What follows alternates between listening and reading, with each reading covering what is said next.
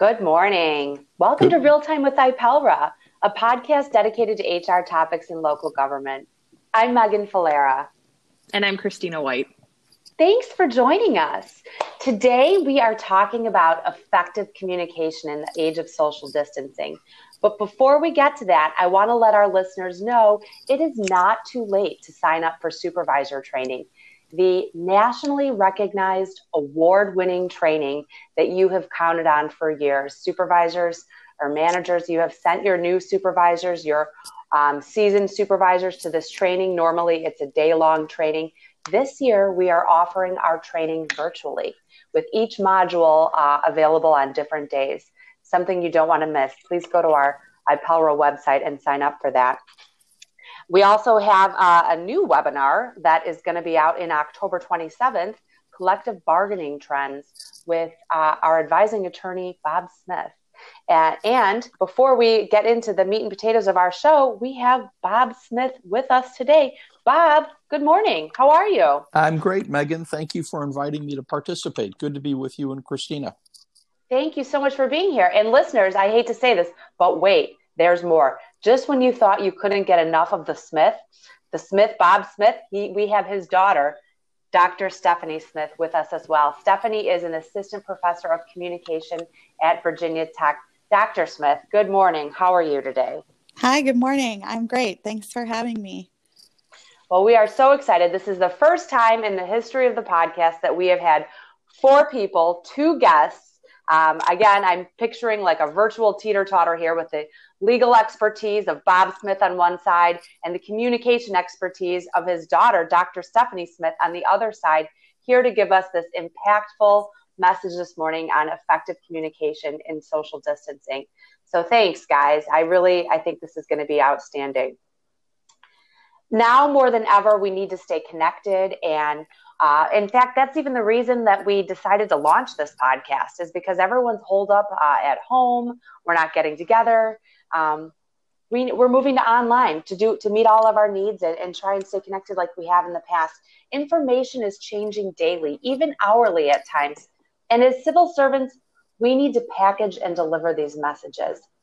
Bob, you just recently presented to my board of trustees some social media tips for elected officials. What can you share with us about that presentation, and why is this issue so important? Thanks, Megan. Well, one of the most important things for an elected official to remember is that if they want their social media account to remain personal, they should not use it for official purposes. If they choose to use their personal social media account for official purposes, there are many legal ramifications to that. If I could just amplify that a little bit, I think we're all aware that President Donald Trump uses his Twitter account to talk about official business of the United States government, about his administration. I suspect this coming week he'll tweet about who he intends to nominate to the United States Supreme Court. I think he tweeted when he terminated the FBI director a while back. This was his personal Twitter account. He set it up in 2009, long before he became president. And there's a very interesting case decided by the Second District Court of Appeals, a very well-regarded court, where President Trump, as president, tried to block some people from interacting with him on his Twitter account. Basically, the president did not appreciate the fact that several people disagreed with his tweets. So rather than having those negative opinions appear on his Twitter account feed, he just blocked them, blocked the users. And the issue for the appellate court was whether or not that violated the Bill of Rights, in particular, the First Amendment to the Constitution. And the court held that the First Amendment does not allow a public official who uses a social media account for all manner of official purposes to exclude persons from an otherwise open dialogue simply because they express views with which the public official disagrees. Fascinating case, and essentially they held that the president violated the First Amendment rights of the people whose negative comments he sought to block. It was a form of what we describe as viewpoint discrimination. And the same thing applies to state and local officials, because as we know, the First Amendment applies to them as well by virtue of the 14th Amendment. Okay, and are we sure that the president is aware of the First Amendment? I am not at all sure that he's aware, Okay. but I would like to think so. Perhaps his advisors have let him know that does apply to him as well. Perhaps. Hopefully. So you talked about the Trump case, and then I have some notes here about viewpoint discrimination is an issue under the First Amendment. Can you tell us a little bit more about that? Sure. So if you post something, whether it's on your Facebook account or your Twitter account or some social media account, and you're using that account in furtherance of your official position as an elected official, you're not going to be able to censor or block or delete comments by people who disagree with you. Essentially, what you've done by engaging in a discussion about public or official business on your social media account is you've created a public forum. And we can't discriminate against people simply because they disagree with us. Think about it in terms of someone who appears at a city council meeting or a village board meeting. We often have people appear that disagree with the opinions or positions taken by the elected officials, but they have a right to speak. We can't say, well, no, you disagree with us, so you can't talk about that zoning change, or you can't talk about the tax increase we're thinking about. No. You have to let people speak because that's protected by the First Amendment. Now, there are, of course, Megan, limits on that. You can certainly preclude someone who tries to incite violence or who engages in obscenity or who tries to use, to hijack a public official's social media account to advertise for their business, something like that. So if it's unprotected speech, that's a different story. But if it's simply a form of viewpoint discrimination, you cannot discriminate once you use your social media account to talk about official business. So the distinction there, sorry, Megan, can I interrupt? Yes.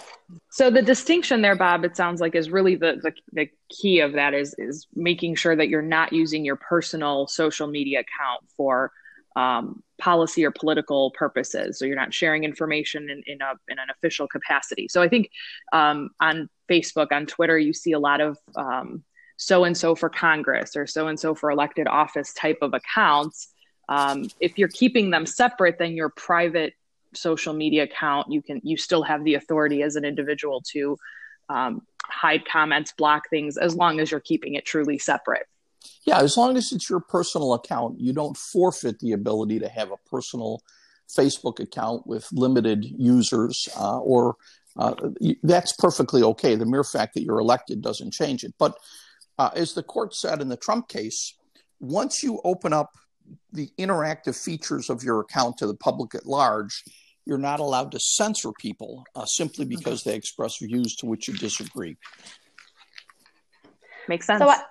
So I think a knee-jerk reaction to all of this, especially if I was putting myself in the shoes of an elected official, would be to say, well, forget it. I don't want to deal with this, and to just not have a social media page or anything like that. And I think that would be unfortunate because this is a great way to stay connected, and we need to embrace the new mediums.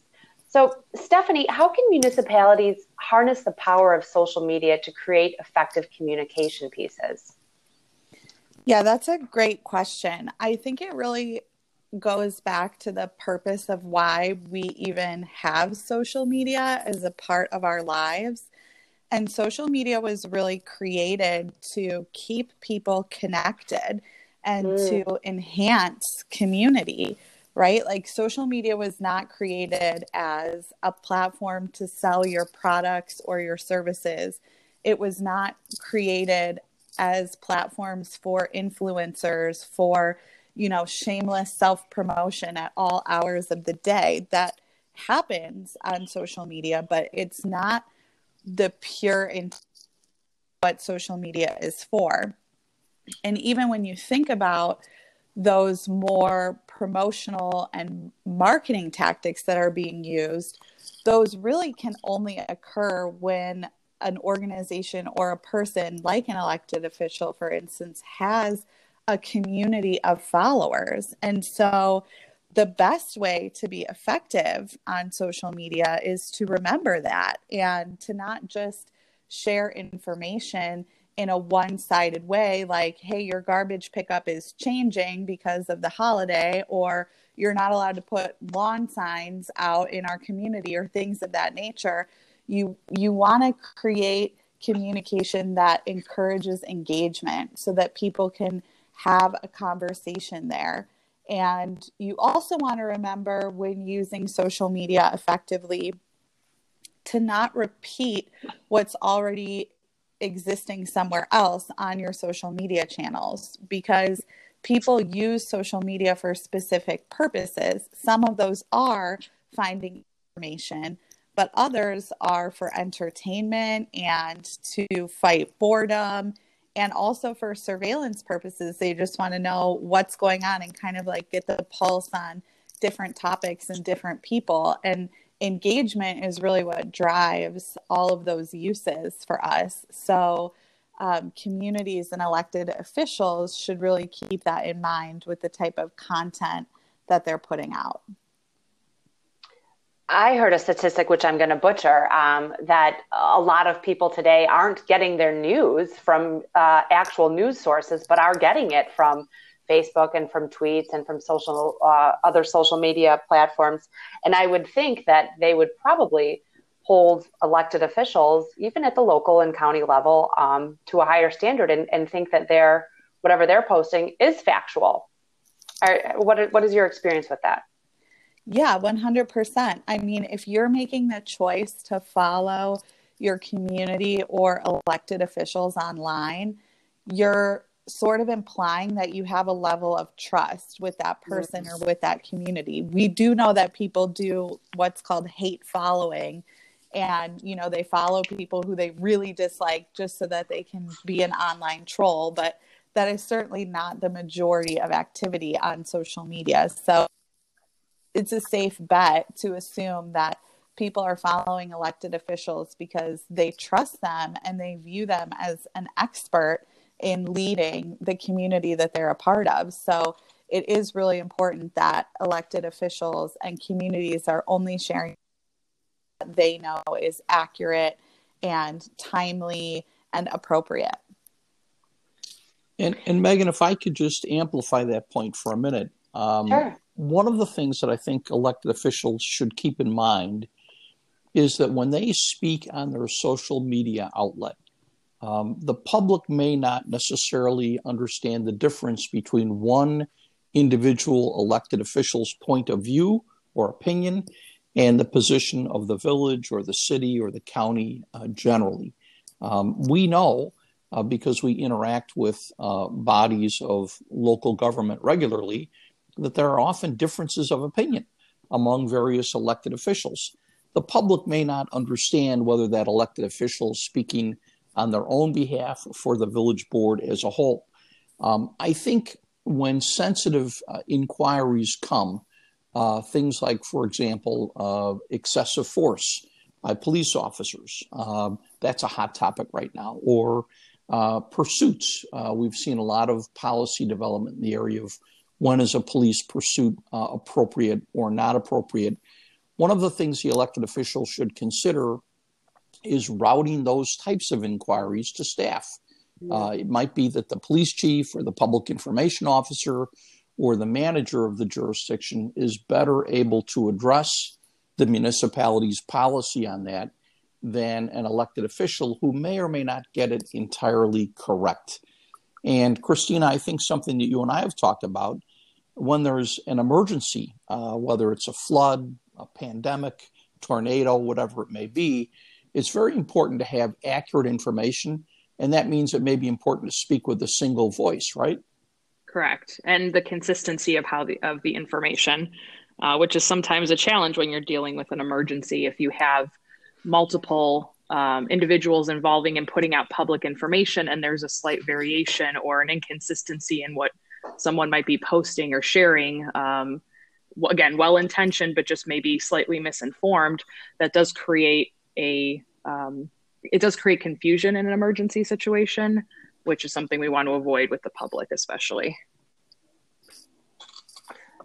Stephanie, what effective strategies have you seen as more offices and more environments move to remote workplaces with continuing to connect with employees, continuing to provide messages to elected officials, residents, and other key players? Yeah, this is an area that I've done a fair amount of research in, even before we were forced to work remotely. And it's very interesting. And especially right now during this virtual time, the most effective strategies from organization to employees to help connect with employees are strategies that are just simple and nice. And I think that we kind of forget the importance of being kind to each other during this time, because we are all at home, and that has a lot of challenges, and those challenges look very different for all of us. It's not just the parent student that's doing e-learning who's facing challenges, or someone who lives in a multi-generational household. I'm a dog mom. It's just me and my dog in the house. And some days I think that he can be more challenging when I am on a Zoom meeting than what I imagine a toddler to be, because I've been at home and he just doesn't understand work time versus snuggle time. So to him, it's very confusing when I'm on Zoom and he's trying to bang the door open and people are like, what is that noise? And then here comes my little Yorkie poo pouncing into the room. So, understanding and just kind of embracing that everyone is having time is the best way to just relax everyone and connect with people. Maybe sharing a funny story of your Zoom background versus reality, and you turn the camera to piles of laundry next to you, or a huge mess or whatever, and just getting everyone to kind of laugh and break the ice helps a lot. And I also think that when we're having meetings, just talking to people as we would in the office, and remembering to prioritize those informal communication practices, like asking how someone's weekend was, or just asking them how it's going, really does a lot for keeping people engaged in the work that they're doing and connecting between employers and employees. Something else you had mentioned earlier when we were talking about offline, which really resonated with me, was that if you're going to have a Zoom meeting, have an agenda. I know that I am Zoomed out these days. I'm sick to death of it. The only benefit is I don't have to wear pants. But even that's no longer such a benefit these days. But it doesn't look like Zoom meetings are going away anytime soon, as long as this virus is still wreaking havoc. You mentioned the importance of having an agenda, because if we don't have an agenda, is this meeting really necessary? Could it have been an email? I love that. Why is that so important? I think it's important because we have realized how easy it is to Zoom, but we're forgetting how often we're actually doing it. So it's kind of like become our instinct to just be like, oh, let's just get on a Zoom instead of adding 4 people to an email. And although there are definite benefits to hopping on a call, it can also make things take significantly longer than they need to. And just getting on everyone's schedule can take way longer than sending an email. And we used to kind of have email fatigue, and in many ways we still do, but like you're saying, now we've also added Zoom fatigue. And so in some ways our email load has maybe gotten a little bit lighter because it's being replaced with a heavier schedule of meetings. And so when you look at that schedule of meetings, it's like, okay, what is really absolutely necessary here? Can we have a preliminary email chain and then later on have a meeting? Or is it possible to just do all of this via email, especially if it's only a couple of questions where people are just going to have to, give a direct answer. Yes, I'm in favor of something. No, I'm not. And then their reasoning. There's no need to be on a Zoom for something like that. And I think a lot of organizations want to look like they're embracing these challenging times, and they're moving forward with current technology, and they're not going to miss a beat. I was invited to attend a virtual conference this past week, and it was very inexpensive, and I had some mild interest in doing it. And I'm not going to lie, I paid about 50% attention to these meetings that I were in, whereas if I had been in person attending, I would have paid a lot more attention. I wouldn't have had the distraction of everything else. I mean, I answered calls that were coming into my office while this was happening. So I think it's a double-edged sword. I think it's great that we can still go forward with business as usual, but I think we need to be mindful of, like you said, all of the other things that are happening outside of the Zoom meetings, and is it really necessary? Could, instead of, this was some software that we have at work, the conference that I was on, I probably would have benefited from some pre-recorded module that would take 10 minutes versus, an hour and a half presentation that I only paid 50% attention to. And Megan, I think that can also be said for key elements of training. We know that some jurisdictions are just buying an off-the-shelf pre-recorded training session that employees can listen to at their leisure, but I fear the message isn't really getting through. I was just doing training on Friday, and I'll be back tomorrow in a jurisdiction about effective performance appraisals and some of the legal aspects. And I said to the jurisdiction, would you like me to do this via Zoom? And they said, no, we'd really like you to be there. We think there'll be greater engagement that way. And I think they were right. We had a tremendous session on Friday, and I'm hoping we'll have another good couple of sessions tomorrow. But I think we're all getting a little bit tired of Zoom. It was nice in March and April. It was something new, but okay, now it's time where it's safe to do so to get back in front of people. I think that's a good point, Bob. And I also think like everything else with communication, there's a balance, right? We talk a lot, even in supervisory training, about styles of communication and what the appropriate situation is, and when email is the right form, or when it's more appropriate to pick up a phone or just have an in-person discussion. And I think these virtual meeting platforms kind of are all part of that process. There's certainly a time and a place, and I foresee us using it more in the future than we probably ever did before COVID. But there is still a benefit to some of that human interaction. And of course, we have to deal with all the social distancing and CDC guidelines for COVID. But if it can be done in person and you can still maintain social distancing and still follow the guidelines, I think it's important to still have that human interaction. Right. Megan and Christina, I want to just come back, if I could, to where we started about social media, because there were a couple of things I wanted to be sure to mention to the extent that an elected official might be listening to this podcast and thinking about how it impacts their social media postings or tweets. Okay? Sure. Perfect. And I'll try to be quick about this. First, again, when you're engaging in the discussion about official or public business on your personal social media account, not only do we have to be cognizant of viewpoint discrimination and the fact that we've converted it into a public forum, but also our posts and our tweets as elected officials now are going to be covered by the Local Records Act.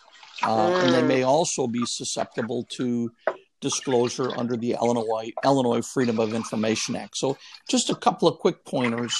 The other thing I want to just caution elected officials and public officials, village managers, and other professionals who might use the jurisdiction's social media platform to post is be careful about retweets, particularly if they contain offensive comment or if they're inaccurate. I think some of us may remember when Trump retweeted a video of someone riding in a golf cart. I believe it was in the Villages in Central Florida. And if you actually played the video, I believe it was the driver of the golf cart raised his fist and said something about white power. Very offensive, obviously, to some people. And Trump claimed that he didn't watch the entire video and didn't know it was on there and tried to distance himself from it.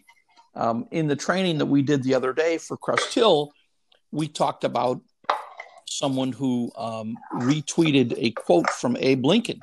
that you cannot help the poor by destroying the rich. You cannot strengthen the weak by weakening the strong. Kind of an interesting quote, particularly in this day and age. Right. The problem is Lincoln didn't say it. And a state senator posted that on his social media account. And because he didn't check it out ahead of time, he lost credibility with the voters and the public at large. So just a couple of things to keep in mind. Well, thanks, Bob. I think that's very important. And I know that I enjoyed having you present before our board. And there were, we had a very engaged board and asked a lot of great questions. So how can our listeners get in touch with you if they would like to share this message with their elected officials? Have you present to their boards? Sure. I've done this now for a couple of different boards, and I'd be happy to visit with any of your listeners if they would like me to consider that for them. They can call me at the firm at 847-378-7703. They can send an email to me, rsmith@cbslawyers.com. And if they want, they can follow me on Twitter at RJSLegal. Wow, I didn't even know you were on Twitter. That's so advanced. I don't even know how Twitter works, but don't hold me accountable for that. And Stephanie, thanks so much for joining us as well. You provided really great insight into communication strategies and things to keep in mind. If any of our listeners want to get in touch with you or if they'd like more information on effective communication strategies, how can you be reached? I can be reached via email. My inbox is always open, especially now that I don't really have a physical office door for office hours. So email is the best way. And my email is stephasmith1@gmail.com, but they can also connect with me on LinkedIn and get in touch with me that way. Okay, great. And I'll put a plug to both of your contacts in the body of our podcast. And if our listeners have anything they want to say, you know we're here. Send us a recorded voice message we can play or join us on a future podcast. You can always connect with us through the website, ipelra.org, and of course on Twitter at IPELRA. Support IPELRA by becoming a member. We are dedicated to providing training and resources to HR and labor professionals in local government. As I mentioned earlier, next week we have Heidi Voorhees from GovHR on the program. She'll be talking more about the need for organizational analysis and why that's important. I'm Megan Falera. And I'm Christina White. And this has been Real Time with IPELRA. Thanks so much for joining us.